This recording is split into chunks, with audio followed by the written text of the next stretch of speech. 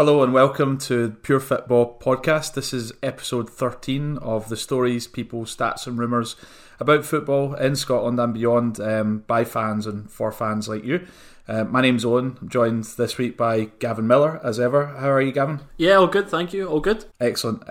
If you are listening right now and you are Pure Football, then go ahead and leave us a rating or a review or subscribe to whatever podcast host you're using to listen to us. Tonight we've got a bunch of things that we're going to run through. First of all, really quick recap of just some weekend results. There are a lot of interesting, important results in action in the top flight. So Celtic won the 8th league title of theirs in a row with a 3-0 victory at Aberdeen. Dundee officially relegated from the Premiership with a home loss to Hamilton, and Kilmarnock have jumped back up in the third spot and potential European placing with their result of the weekend and with Aberdeen's result as well at the weekend. But we're going to start a little bit lower down today in the Scottish Championship, kicking off with a little look at Alloa. So Jim Goodwin didn't quite live up to his surname, but instead was Jim Solid Draw. Get a point at Ayr United on the very last day of the season, which was a phenomenal result for them both on the day, and obviously a phenomenal result for them to stay up and secure their place in the Championship for next season. On purefootball.com today we have a really good article written by Kieran Mooney, which kind of gives a overview of Alloa's season, kind of picks out some key moments for the club in Kieran's view. I thought it was a really excellent article, so if you are listening, open that article up just now and have a read of it. But what were your thoughts on Alloa, Gavin? I think it's been incredible, the work they've done. They've got the smallest budget in the league, they're a part-time team, and yeah, it was tight and they only just scraped survival, but I think that's beyond expectations for them. I think a lot of people had expected them to go straight back down, and the fact that they were able to fight all the way and stay competitive even when they were losing. Yeah, they lost the first 8 league game of the season, but then have gone on absolutely to defy the odds. Carry on, give me the rest of your thoughts. Yeah, so I was looking through some of the results, and there's a lot of 1 goals, so it's like when they were losing, it was 2-1, 1-0. It was always very tight. Mm-hmm. But the sort of defining moment in their season for me was the run they went on at sort of end of March, middle of April, where they won 4 games on the bounce. And it seemed like those were also games against their kind of close rivals as well. Yeah. I mean, which you'd imagine, given that this is a league that has a lot of people in the mire. It was a very tight league, but that seemed kind of critical to me as well. I had a couple of questions for you about Alloa, and again I would urge any listeners to go and read Kieran's article, but just for our kind of brief thoughts on it, do you think there's an issue that they won't be able to keep hold of Jim Solid Draw for next season, or what will happen there, do you think? I do think that he'll certainly have a few teams interested in him. I do think there could be a bit of a managerial merry-go-round in the summer, all depending on what happens with Steve Clarke. Yeah. I also wouldn't be surprised if Hearts get a bad defeat in the cup final, if they consider moving on from Craig Levein, if Craig Levein decides to sack himself. But I know that's unlikely, but I can see that coming. And obviously the Dundee job's going to be available. There's no way that Jim McIntyre's in charge next season, even though he said it. There's just no way it's happening. Sure. And albeit, they'll be in the same division, but for someone like Jim Solid Draw, that might be an appealing club to continue his development. Sure. Well, let's hope for Alloa's sake that doesn't happen. It seems like they've got a good thing going with him there. But yeah, possibly an interesting thing to look at. The other thing I was going to meant to ask you about as well was, obviously Alloa are a part-time club, the only part-time club at that level in Scottish football. Do you have worries that being part-time potentially means that you'll be quite fatigued at this point? You maybe can't recover as well over the summer as some of the other clubs, and the second season of that flight might be really tough? And what do you do about that as a part-time club? I guess there's 2 ways of looking at it. So the positive spin is maybe because they're not training as much, maybe their legs have got more in them. I'm not sure how that's training supposed to work, but go on. For them specifically, obviously full time would be better, but sure. In terms of energy levels, I do wonder if maybe it's not as bad as we think. Okay.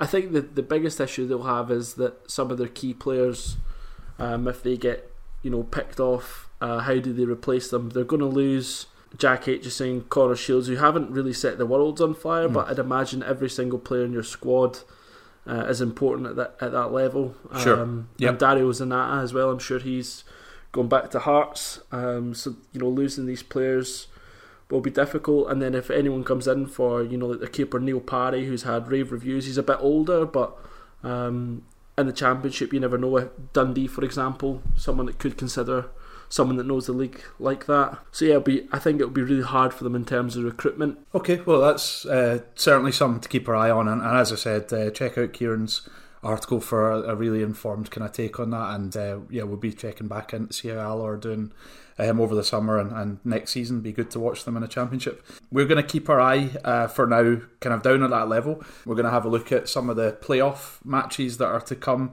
from Championship teams, League 1 teams, League 2 teams.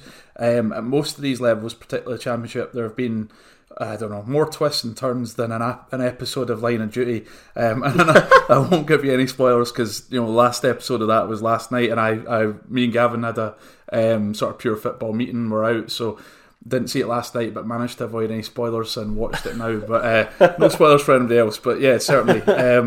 The Championship has been a crazy place this season, and the playoff games for that level and the two tiers below it happen this week. So we've got the first games on the 7th of May, Tuesday night, and then more on Saturday the 11th of May. I thought we would give a quick rundown of the games, and then we can kind of look at our kind of brief thoughts on who to watch out for and what we might see coming.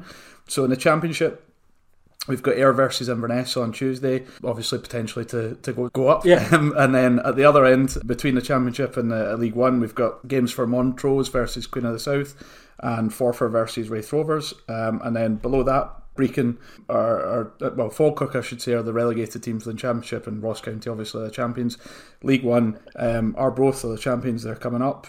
Brecon are relegated from there, and the playoffs down at that level are Annan Athletic versus Stenhouse Muir and Edinburgh City versus Clyde. League 2, the champions are Peterhead and Berwick Rangers. I believe they have a playoff against Cove Rangers on this weekend as well. So lots of interesting games just to start with from that level. Is there anybody that you're particularly concerned for or think will move? What's your take, Gavin? A couple of things, I think. I'll start with the Championship. Yeah. So it's going to be Inverness and Ayr. I think that'll be really close over those two legs. Okay. And the winner then goes on to face Dundee United, I'm sure. And I think Dundee United, so they'd won 3 games on the bounce, and then they suffered pretty much a shock defeat to Morton at the weekend. So I just worry about their confidence. They seem to be really up and down in terms of their form. I think the rest does Dundee United a big favour in this situation, though. Sure. But go on. Yeah, so I was going to say I think Dundee United have probably the most quality overall, so they should be able to do that. I think Inverness and Ayr is a toying cost. I'm going to put my hat on Inverness versus Dundee United for the semi. Okay. So at the other end, I think Queen of the South are going to have enough to stay in the league. They've just appointed Alan Johnston as their manager, who was previously with them after sacking Gary Naismith. So one last chance for Dobie to pull them out of this. It's absolutely incredible, I think, that a team can be in a playoff despite, Dobie's got 21 league goals, 0.73 goals per 90 minutes, and his team are potentially going to be relegated. It's crazy. But you think they can beat Montrose out in that tie? Yeah, I think they've got enough quality overall to stay in the division. I think they'll get through just. Okay. But I think they'll get through. I think Dobie and Dykes are, really, really dangerous for these teams to try and stop. So I do think they'll have enough quality overall to stay in the Championship. I have a wee feeling about Wraith Rovers. I think they've scored a lot of goals this season. Be interested to see what happens if they end up playing against Queen of the South. But sure, you're probably right. You would imagine that Queen of the South might have enough. What about the next level down? Any thoughts on those kind of games?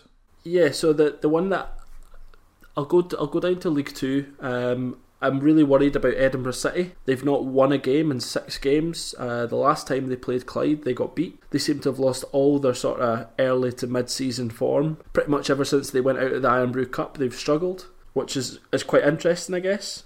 So their form's been really hit and miss, and I think they're in a bad place. I think Clyde are looking pretty good just now, and I think they've probably got the most quality to go up. And obviously David Goodwillie, who's a fantastic player at that level, as is John Rankin. So I think Clyde are my tip to go up into League One. Annan are a really good form as well, so I'll be interested to see how they do. I think at least I feel like they could maybe spring some sort of shock over Stenhousemuir, at least, and get to the next round. I mean, against Edinburgh City or Clyde or whatever. So that'd be interesting to keep an eye on them. Yeah, Annan seem to have an eye for a goal. I think they've got the most goals in League Two. So yeah, they've scored 70 goals this season. The next closest is Peterhead with 65, who are obviously the champions. So at that level, I think confidence is key. So if Annan are playing really attacking football, and then they're going to be playing a Stenhousemuir who have scraped into the playoff place opposed to automatic relegation, I think form is really important in these sort of games. Okay, well, it's good to hear your thoughts about that, and we'll definitely keep our eyes on those games over this week, and then obviously the further fixtures till those are determined. We're still going to keep our eye down at not the Premiership, basically. This time we're going to be looking at the Championship for a pretty notable news story of this week. So to continue the sort of theme of Championship managers that are eager to hear my weak puns, this time not about his name but about his nationality. Yes, Jonathan Johansson has decided to finish his oh my God. managerial time at Greenock Morton, walking out just hours before the final game of the season. So I had two I want to hear your thoughts about this, Gavin, but first of all, just a wee kind of curveball question. Do you have any idea how many caps Jonathan Johansson got for Finland without cheating? Without cheating? So I'm going to guess 48. 106. Wow. It's incredible. Yeah, wow. I hadn't really realised that either. So 106 caps and 22 goals. So good for him. Absolutely fantastic. Anyway, so it seems as though Johansson has walked out of Greenock Morton because, in effect, the club told him that he shouldn't start a player, Charlie Telford, because if Charlie Telford hit a certain number of starts for the season, he was due some money, I guess, and the club didn't want that to happen. So I think there was a bit of back and forth about this, and then Johansson quit. What's the kind of detail? Is that the case, Gavin? Do you know anything else, and what are your thoughts about this happening? I'm not 100% sure of the finer detail, but I know that Charlie Telford did come on. So if that was the case, then I think the word is maybe that it's starts and not just appearances in some way. Oh, okay. But I don't know. I mean, I'm not sure of the detail of that. Yeah, so first of all, it was really strange timing, an hour before kickoff. I was totally surprised. I think when I messaged you on WhatsApp, it was a bit like, is this really happening? A manager's walked out an hour before kickoff, because not only is that bad for the current, like the Morton situation at the moment, that's bad for Johansson's overall management career. How does he justify that to any future employers? Does anyone, an hour before kickoff, I can't really fathom in what way is that acceptable. Well, I mean, the reason, what you could say if Johansson that makes it acceptable is, I was being told by the club to do something that's not right. They were in effect trying to pick my team for me, and therefore I'm a man of principle, and I decided that I wasn't going to put up with that. So that could be your position, right? Yeah, I guess, but I'm still, I don't know, I'm not buying it. I just don't. I think there's definitely things going on at Morton that the public aren't aware of. I know that they've been told that effectively next year the players that they lose are going to be replaced with academy or youth players. So maybe the Charlie Telford thing is the straw that's broke the camel's back. Sure. So I don't know if Johansson, obviously he's came from being a youth coach at Rangers. Peter Houston's quite well known in the Scottish footballing community. Maybe this is just the like I said, the one thing that's taken it too far for both of them. But in terms of Morton as well, in the last 7 games they've lost 1. They've 3 clean sheets in a row. So like things in terms of performance wise, we're maybe starting to look up. They secured safety. In fact, they managed to finish 5th, which is a little bit crazy. Yeah, I mean, they're one place off promotion, playoff places. We could have been talking about them in the last segment, almost. Yeah, it's crazy. But again, it just shows you how insane that league has been this year. A three game winning streak effectively puts you into fifth from potential relegation. Yeah, it's a really tough one. I think that Morton, if that is the case where they're going to be looking at someone to develop youth players for next season, I think it's going to be quite a difficult appointment. I'm not too sure who you can sound out for that and who would be willing to take a job at a championship team knowing that you're effectively got your hands tied behind your back. Yeah, that's an interesting thing to think about as well. It's got to be troubling for the club there. Although the board, or rather the owner, I guess, did put out a statement earlier today, kind of about what's happened, and he was very keen to stress in it that they'd had 6 applications for the managerial job before that match at the weekend had even finished. Wow! So he's quite keen. He's quite keen to. But I mean, maybe he put one of those applications in. Yeah, given he's the guy that apparently wants to pick the team. So anyway, remains to be seen who they'll actually appoint. And just briefly before we move on to the next section, these I have some examples of some very kind of short tenure managerial appointments across world football. So not exactly the same situation as this, where a manager has kind of walked out pre-game or mid-game or whatever, but just a few notable ones so we can kind of compare Johansson to them. So I'd look at some of the shortest kind of shifts that managers had put in. A couple that kind of stuck out were Alex McLeish served 7 games at Nottingham Forest, and I guess that one stuck out to me because perhaps we all wished that he had stuck out for far fewer games than he actually did for Scotland in his latter spell. And coincidentally, it gives me an opportunity to say, where's our manager, Scotland? What's happening with that? Then quite a funny one that I saw was Luigi Del Neri, who became Porto manager after Jose Mourinho left there, and he was sacked by Porto before they'd had any games due to his poor timekeeping. And this was not the first time that he'd been sacked by a club, apparently, in his career for poor timekeeping. So that was quite a funny one. Yeah, that's awesome. And slightly less funny, but still, Leroy Rosignor was appointed by Torquay United. And then 10 minutes later, he found out via a website that there'd been a club takeover and they instantly dismissed him. So he was in the role for 10 minutes before he got replaced. That is a hostile takeover if I've ever heard of one. Yeah, that's very, very hostile. And then there's, of course, in terms of people actually walking out, there's the kind of classic Marcelo Bielsa one. Gavin's, I guess, former favourite Italian club before he realised that they had some fascist fans, Lazio. But yeah, Bielsa walked out after 2 days there because he wasn't, I guess, getting the transfer targets that he'd been told he might be able to get. So yeah, there's been some interesting previous kind of managerial short-term situations and stuff, but the Johansson one is crazy. Just before we move on, do you mind if I give you just a couple of shouts that I thought that Morton could maybe look at? Absolutely. Please do. Yeah, that'd be great. So the first name that stuck out to me was potentially David Hopkin, former Livingston manager. Okay. Who's had a terrible spell with Bradford and is out of work, and he's an ex-Morton player. He's obviously with Livingston worked wonders in terms of the development of those players and pretty much kept the same squad for 3 years. So I just wonder if maybe Morton would appeal to him. I think I'm sure Morton would love to have him. You might imagine that if somebody has just come from not a particularly fun time at Bradford and then to know that you're going into Morton where there's problems with finances maybe and stuff like that, maybe a hard sell to get him to go there. But yeah, that'd be an interesting appointment, wouldn't it? And he did. I mean, he was even, I think he was caretaker manager even at Morton briefly, right? A long time ago. Yeah, I think you're right. And maybe didn't he manage the reserves with Jonathan Johansson as well? Anyway, I'm casting my mind back way too far. But that's a really good shout, and obviously there is some link there, both in terms of that, and obviously he was a player, and I guess must have been the early 90s, and then yeah.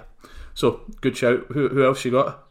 Yeah, I've got two other lower level shouts. So Stuart Petrie from Montrose. Montrose went from League 2 to now challenging in the playoffs in League 1. If they don't go up, I just wonder if that could be an appealing move for him in terms of his development. If Montrose fail to go up through the playoffs, if he'll see that as something that could progress his career. And similarly, there's Danny Lennon from Clyde, who's got experience, but then there's the St Mirren connection, which I'm not too sure the fans would like. But if you're trying to, improve your club, then I think Lennon could be a positive shout.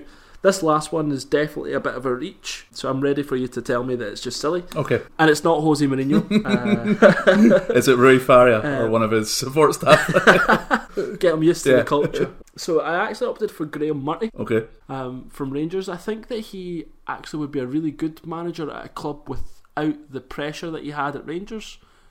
Also with the youth background that he has, I just wonder if and that's a good fit for the club, I guess. Mm-hmm.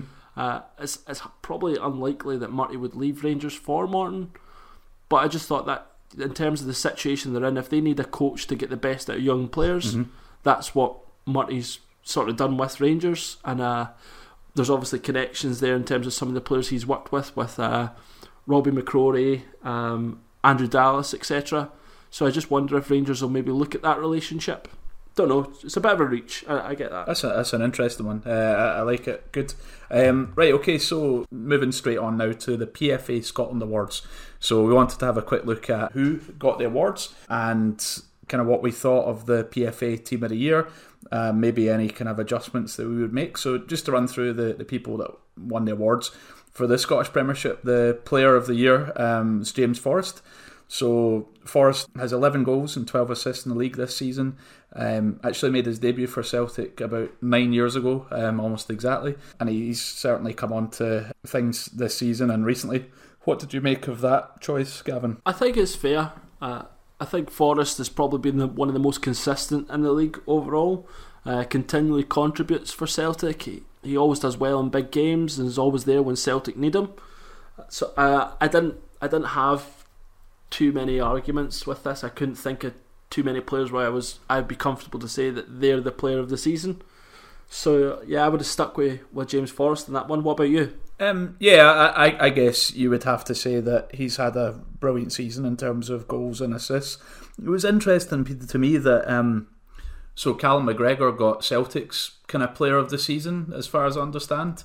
And so it's interesting that he got that, but Forrest got this. And if McGregor was seen by the Celtic kind of fans or whoever made that award as more important than Forrest, but Forrest won this, it's interesting. I always think that awards of these sort, they over award goal scorers, basically.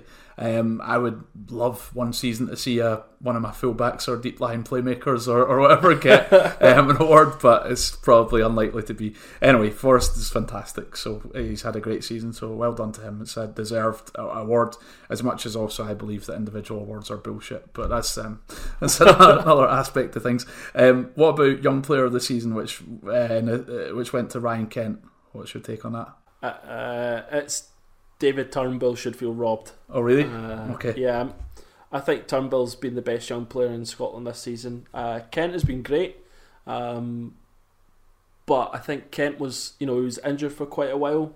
Missed a big part of about maybe a couple of months of the season.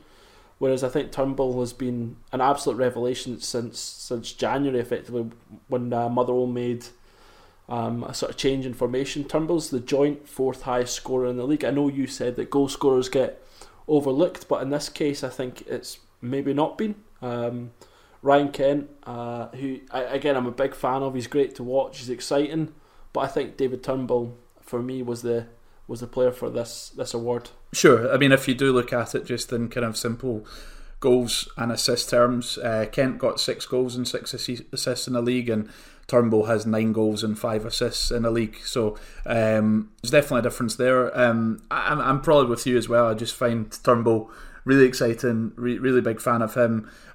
But Kent has been brilliant too in many ways. Had really good performances. So I'm happy with that. I think the key thing for me in terms of Young Player of the Season is that Kent's just about young enough that I'm okay with it being awarded. I hate seeing it when it's like a 24-year-old down south or whatever winning Young Player of the Season. So I'm fine. Kent's only 22 or something, so that's just all right. But yeah, what about manager? So Steve Clarke got the nod. What do you make of that? I was starting to think about this.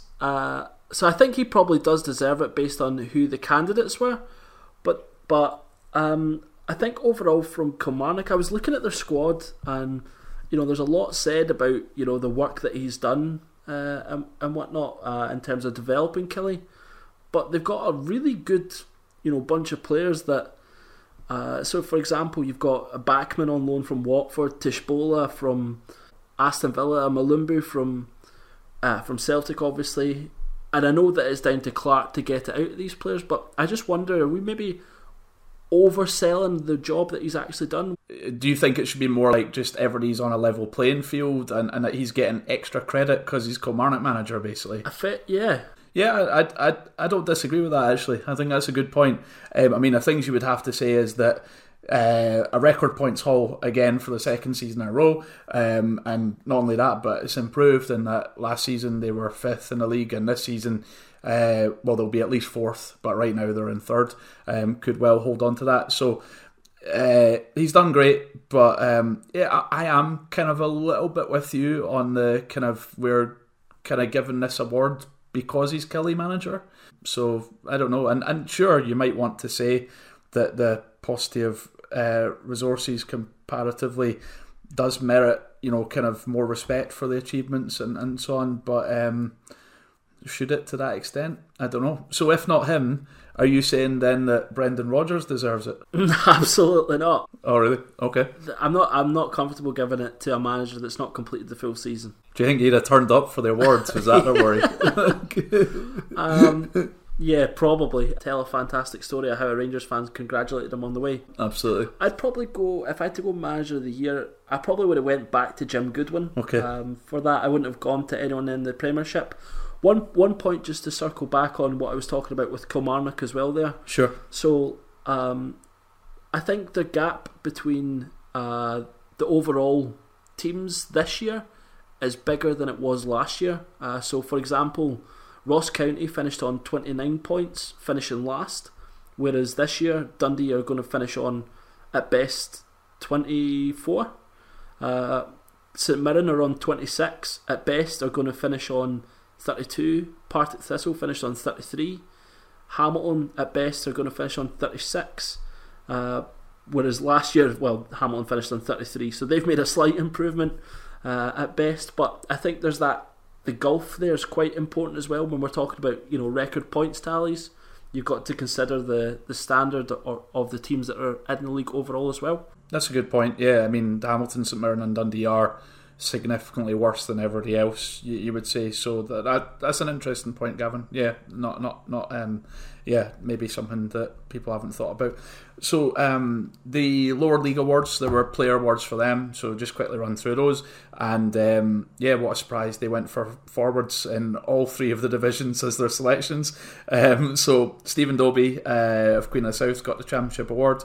I mean, he's 36 years old and he scored 40 goals across all competitions, so that's pretty incredible. For me personally, I might think that there'd be other options in that league that I would have thought of before him. I know it really stands out for him to have scored so many goals, but look, his team might get relegated. Yeah. Bobby Lynn in League One for Arbroath got 21 league goals in 32 games, and he got the award for that. He's 33 years old, but he has a contract for one more season.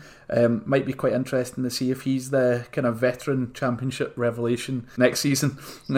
And finally, Blair Henderson in League Two got the award for essentially his goals for Edinburgh City, 30 goals in 35 league games so far, I think. So yeah, pretty fantastic. Your thoughts on those? Do you agree, disagree? I think your point about Dobie's maybe right. His team might go down. Remember when there were people calling for him to be playing for Scotland this season? But anyway, sorry, carry on. Yeah, I think you're right. They've just looked at who's the top scorer in each division and opted for them. It's not a lot of thought, really. I mean, surely I'm guessing, right? But that just smacks of somebody who's, there doesn't seem to be much thought put into it. But again, as I said, people do value goals, and obviously goals win you games, so it would be stupid not to, but I just feel that's a little bit reductive in terms of the things that may really matter and players that could be looked at. Anyway, the team of the season then. So from back to front, it's McGregor in goals, Alan McGregor of Rangers, Tavernier at right back. Then I think it's 3 centre-backs, so Ayer and Boyata of Celtic, Halkett of Livingston, and clearly we've all forgotten about Kazakhstan and Shinnie starting at left wing back or left back, I don't know. And then it's Scott Brown and Callum McGregor of Celtic in the middle, and then James Forrest right wing, Ryan Kent left wing, and Alfredo Morelos up top. What do you think? Anybody that should be in, shouldn't be in? Any kind of general thoughts about that? A couple of ones for me. I don't think McGregor is the keeper of the season. I think he's had a good season, but I probably would have went for Liam Kelly. I think the job that he's done at Livingston's been excellent. Or Xander Clark. I think both of those have been outstanding. Well, it's funny you mentioned those two, and yeah, they've both been good, but they both had howlers sort of at the weekend to let in goals in their game against each other. I mean, Halkett's one against Clark. I mean, Halkett was so far out that the first person he celebrated with was Liam Kelly, his own goalkeeper.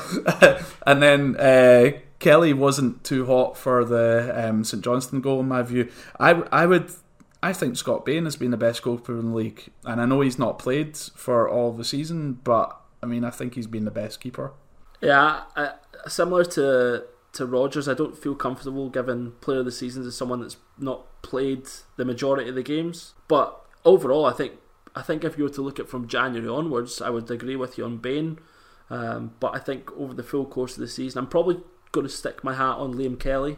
I think over the course of the season, the job that he's done has been excellent. He's been a big part in Livingston's success this season, and getting called up to the Scotland squad I think is impressive. So that was McGregor for me, was the first one. I didn't think Boyata either.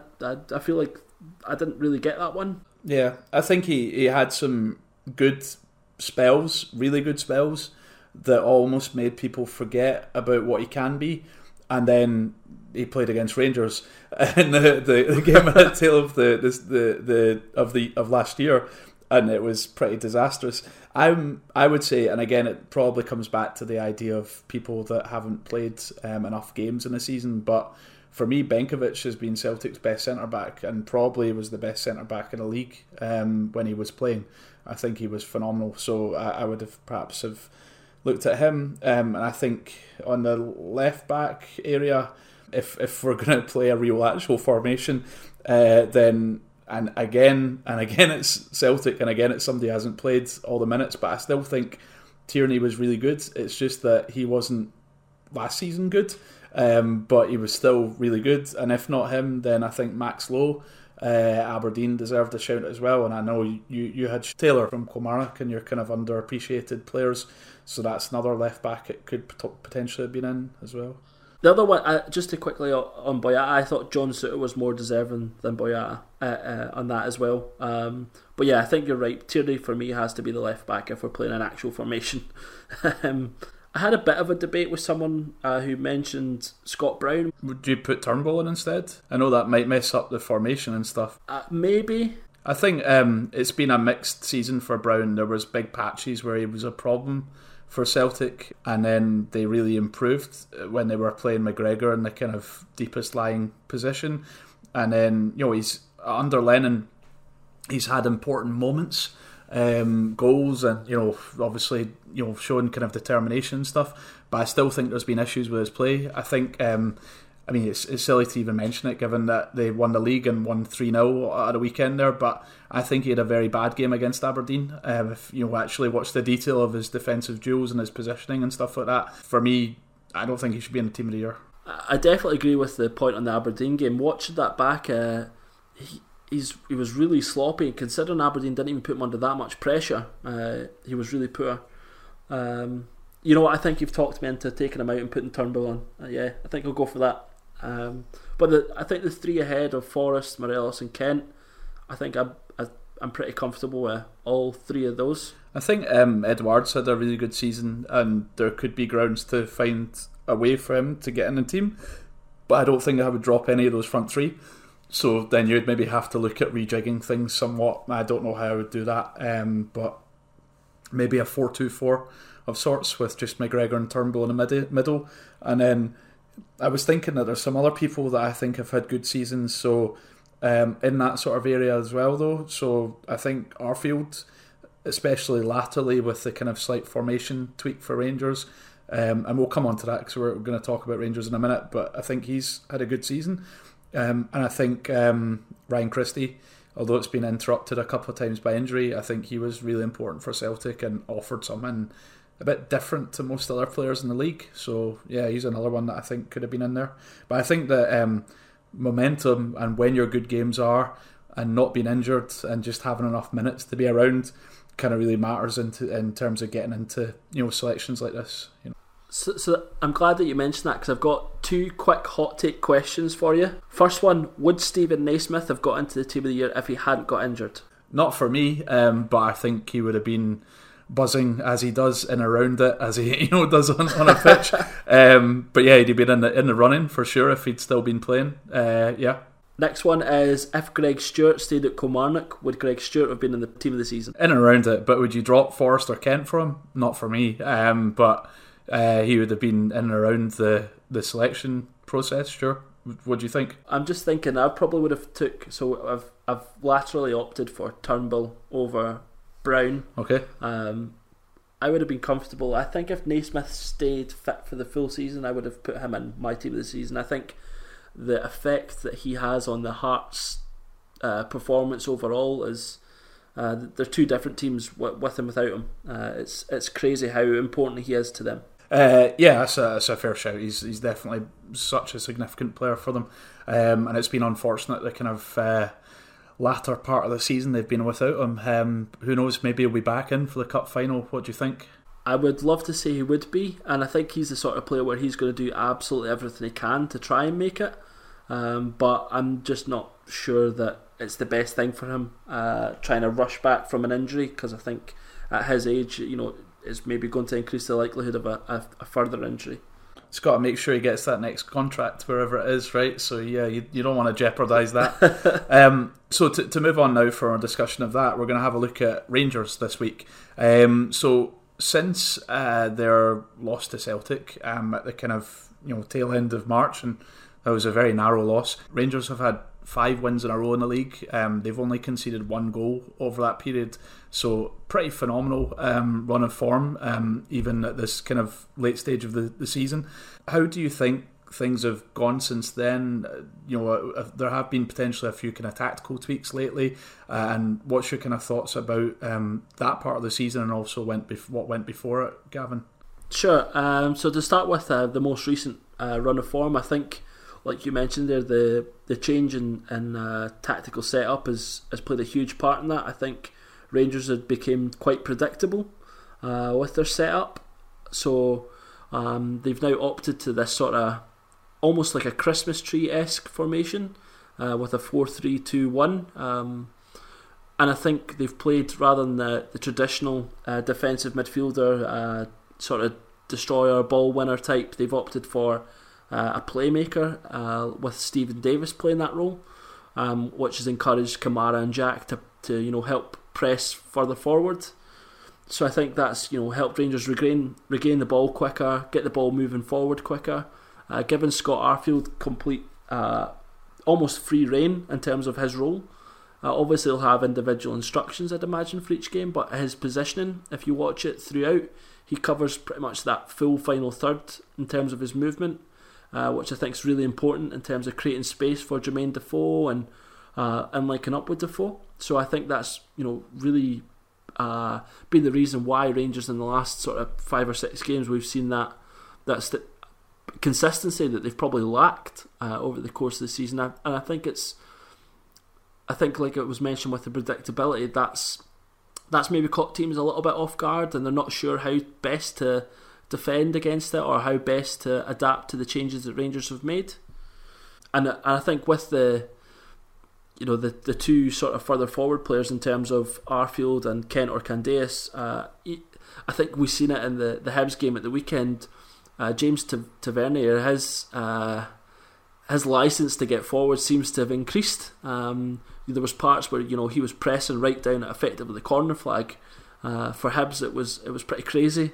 So I think that's a way to get the best out of him as well. So I think it's been some really smart tactical set changes by the Rangers backroom staff. Yeah, very interesting changes. I guess there might have been concerns about how they would do without Morelos after the sending off against Celtic, but everything's gone pretty brilliantly, you would have to say. I think it is interesting that, like you mentioned, Tavernier's got even more license to go forward. I guess they would feel that, given the change in the kind of top of the park positions, they need some width. They need even more width from him, and also given at left back that it's kind of been Flanagan who's not going to give you that width necessarily, or at least not quick width from left back. They really need it to come from the right side even more so. So yeah, some interesting tactical tweaks, and I think you're right that it's good to see that there's such good coaching going on there at the moment at the club. So I just wanted to run through, we're going to talk a wee bit about how we think things are progressing for Rangers and maybe any kind of squad issues and thoughts about next season. But just to kind of preface that, just a few kind of little bits of detail about this season and last season and so on. So it was interesting for me to note that this season in the league, Rangers have only lost one game more than Celtic. They've actually scored more goals than Celtic. They're obviously last season they finished in third, but this season they're 14 points currently ahead of third. They last season they went out in the first qualifying round of the Europa League, but this season obviously they got to the group stage and competed really well there. I think one of the key things that they had to sort out from last season was defence. At the moment they've conceded half of the number of goals that they finished up conceding in the league last season. So at this point they've conceded 25 goals.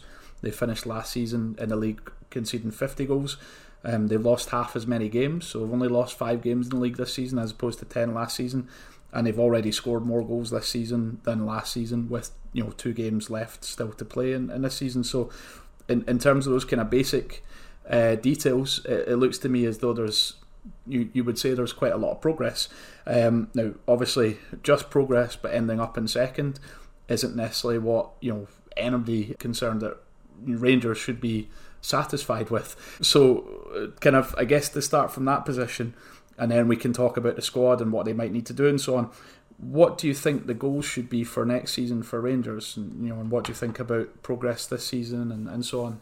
Sure, I think in terms of this season, something that I think in terms of the defeats specifically to start with, so the 5 defeats, a couple of those came, so they played Kilmarnock beat them 2-1, Livingston beat them 1-0, Aberdeen beat them 1-0, and I think the 2 defeats to Celtic, that's acceptable. Celtic are a really good team, and it's not to be unexpected to be defeated by Celtic, but I think the games against Kilmarnock, Livingston and Aberdeen will be games where if Gerrard was to look back on them, those will be the ones that he'll be frustrated with, especially all 3 of those games they were faced against low blocks. So Livingston, that's pretty much been their setup full season. Kilmarnock, very similar.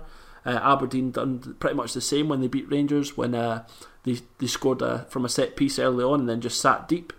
So I think maybe if Gerrard would have to look at how did he adapt in those games. Rangers were very, very persistent with the 4-3-3 or the 4-2-3-1, whatever you want to call the actual structure. But I think that the consistent get the ball out wide, cross the ball in the box was playing into the hands of the low block, especially against Kilmarnock and Livingston and Aberdeen, where the centre backs were sort of just eating up those balls into the box and letting Rangers come at them again and do the same thing over and over again. I think that's a bit of tactical naivety from Gerrard and potentially his coaching staff in those games, and that's something I think for next season they'll need to try and look at. For me, I thought, as well as looking at the games that they lost, there was quite a few draws this season, and I felt like there was a period in December when there was some problems kind of scoring, maybe to the level they are now. So I don't know, try to cast my mind back. So there was the loss against Aberdeen at the start of December, and then that was kind of followed by, there was a draw away at Dundee, I think, and then there was 2 draws v Hibernian, home and away, and these kind of preceded then obviously the really good win over Celtic at the end of the year. But I felt that was a kind of problem spell, and the draws were slightly indicative of a slight problem creating chances at that point. Maybe because the things you noted about them being a little bit predictable formation wise, and in terms of how they were creating chances, the kind of persistent crossing and so on. But carry on. What were you kind of relating that to next season? One other quick thing to mention during that period as well, I think we've seen Rangers as well playing with the sort of standard holding midfielder quite a lot during that period as well. McCrory and Koulibaly and Jack were all playing that role, and they're not probably the best players to try and start transitions from defence to attack, so that's probably had a part to play in that as well. So in terms of next season, I think what Rangers just have to look to do is try and emulate what they've done in Europe to get, because that's obviously an important revenue source. I think they have to win a cup competition. I don't know, I think the league's probably still going to be out the reach unless Celtic fall off a cliff. That was exactly my take as well, that the fans deserve for them to win something, right? And you might say that realistically that would be a cup.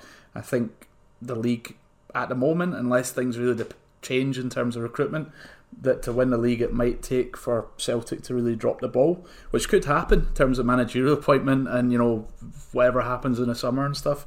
But a good Europa League group stage showing and a cup, yeah. But go on, anything else you think that would be a goal? Or I think another goal's got to be the development of some of the younger players that they've got just now, and I'm not sure what the number is on that, but I'd like to see Rangers try and give some more minutes where possible. I think we've seen Middleton and McCrory, but there's a lot of other good young kids at Rangers, and whether it's too soon, I don't know. But there's just a lot of names where if you look at the Scotland 19s to 21s, you see the name Rangers quite a lot. So I'm not going to pinpoint any one individual, but I'd just like to see that as an overall theme. Rangers trying to develop these younger players a little bit more, especially with when we look at their squad for next season. So I counted, 11 players potentially that could be out next season. So ranging from Macaulay to Jason Holt, Joe Dodu, Wes Fosringham, Kyle Lafferty, Lee Wallace, Joe Worrell, Koulibaly, Jack Alnwick, and potentially Grezda / maybe Dorrans if they can find a suitor. I think there's writing on the wall for quite a lot of these players. Gerrard made some comments about the performances in a reserve game against Liverpool where Kyle Lafferty, Grezda, Barisic and Morelos all played, where he said that some of the players had effectively played their last game for Rangers. So I'm not sure who he was referring to. My immediate reaction is probably Kyle Lafferty, because he's not been seen near a squad since. And obviously Morelos came on at the weekend. Barisic was back on the bench. Grezda's still coming back from injury, so I'm not sure how much he was taken into consideration there. But yeah, I think that's quite a lot of players to be losing. So the squad is looking a little bit like a potential mess. What do you think are the key positions that that might be a bit of a mess? And I was looking at it, and we had spoken earlier on in the kind of podcast episodes about a few of these things. One of the things that I'd maybe spoken about, and I guess given what happened at the weekend, it's sort of timely to revisit it briefly. But maybe some thoughts around the goalkeeper. So McGregor's had a fantastic season, but that season was in somewhat given how what a brilliant save he made from Canberra, and then obviously to get sent off in that way. However, it looks like they've got a ready-made replacement there in Mr. 100% clean sheet, Ross McCrory, who's going to put his brother out of a job. But no, in seriousness, is goalkeeper one of the positions you would think needs work, or to have a backup to McGregor, or do you think that centre-back's critical, given that they might need 2 new centre-backs, or is there some other area that you think is really important to look at? What's your thoughts on the squad? Yeah, I think goalkeeper's definitely one you have to look at. Whether McGregor can sort out this sort of disciplinary stuff, and I know it's 2 red cards, it's not the end of the world, but for a goalkeeper it's quite rare. So I think Foderingham is all but away. I think he wants to be a first team keeper somewhere. So Rangers need to look at that. I think they need to. That needs to be addressed. Who or what that is, I'm not 100% sure. I am a big fan of Robbie McCrory. And he's done really well for Greenock Morton recently. I think he's kept 3 clean sheets in the bounce. So I don't think he's a million miles away from potentially challenging for, or at least being, the dedicated number 2. So it'll be interesting to see what Rangers do there. In terms of the 2 centre backs, you're right. If Rangers are going to play the amount of games that they could have if they go on a good European run and further into cup competitions, they're going to need that. I don't think signing Gareth McAuley was a wise move at any point. I don't see the value in having a centre-back that's 38, 39, and football's changed. I don't really think you get away with but look at what Davy Weir done. I think that the way that players play now is different from 10 years ago. So I think that'll be something that Rangers do have to address. Again, I'm not too sure of who they look at or what sort of profile they look at. But that's the 2 sort of main focuses. The one thing they've got for sure is an absolute abundance of central midfielders. So you've got Greg Docherty and Jordan Rossiter coming back. So that's something, I guess, from Gerrard's point of view, if he's going to stick with this 4-3-2-1, he's got that position pretty much covered.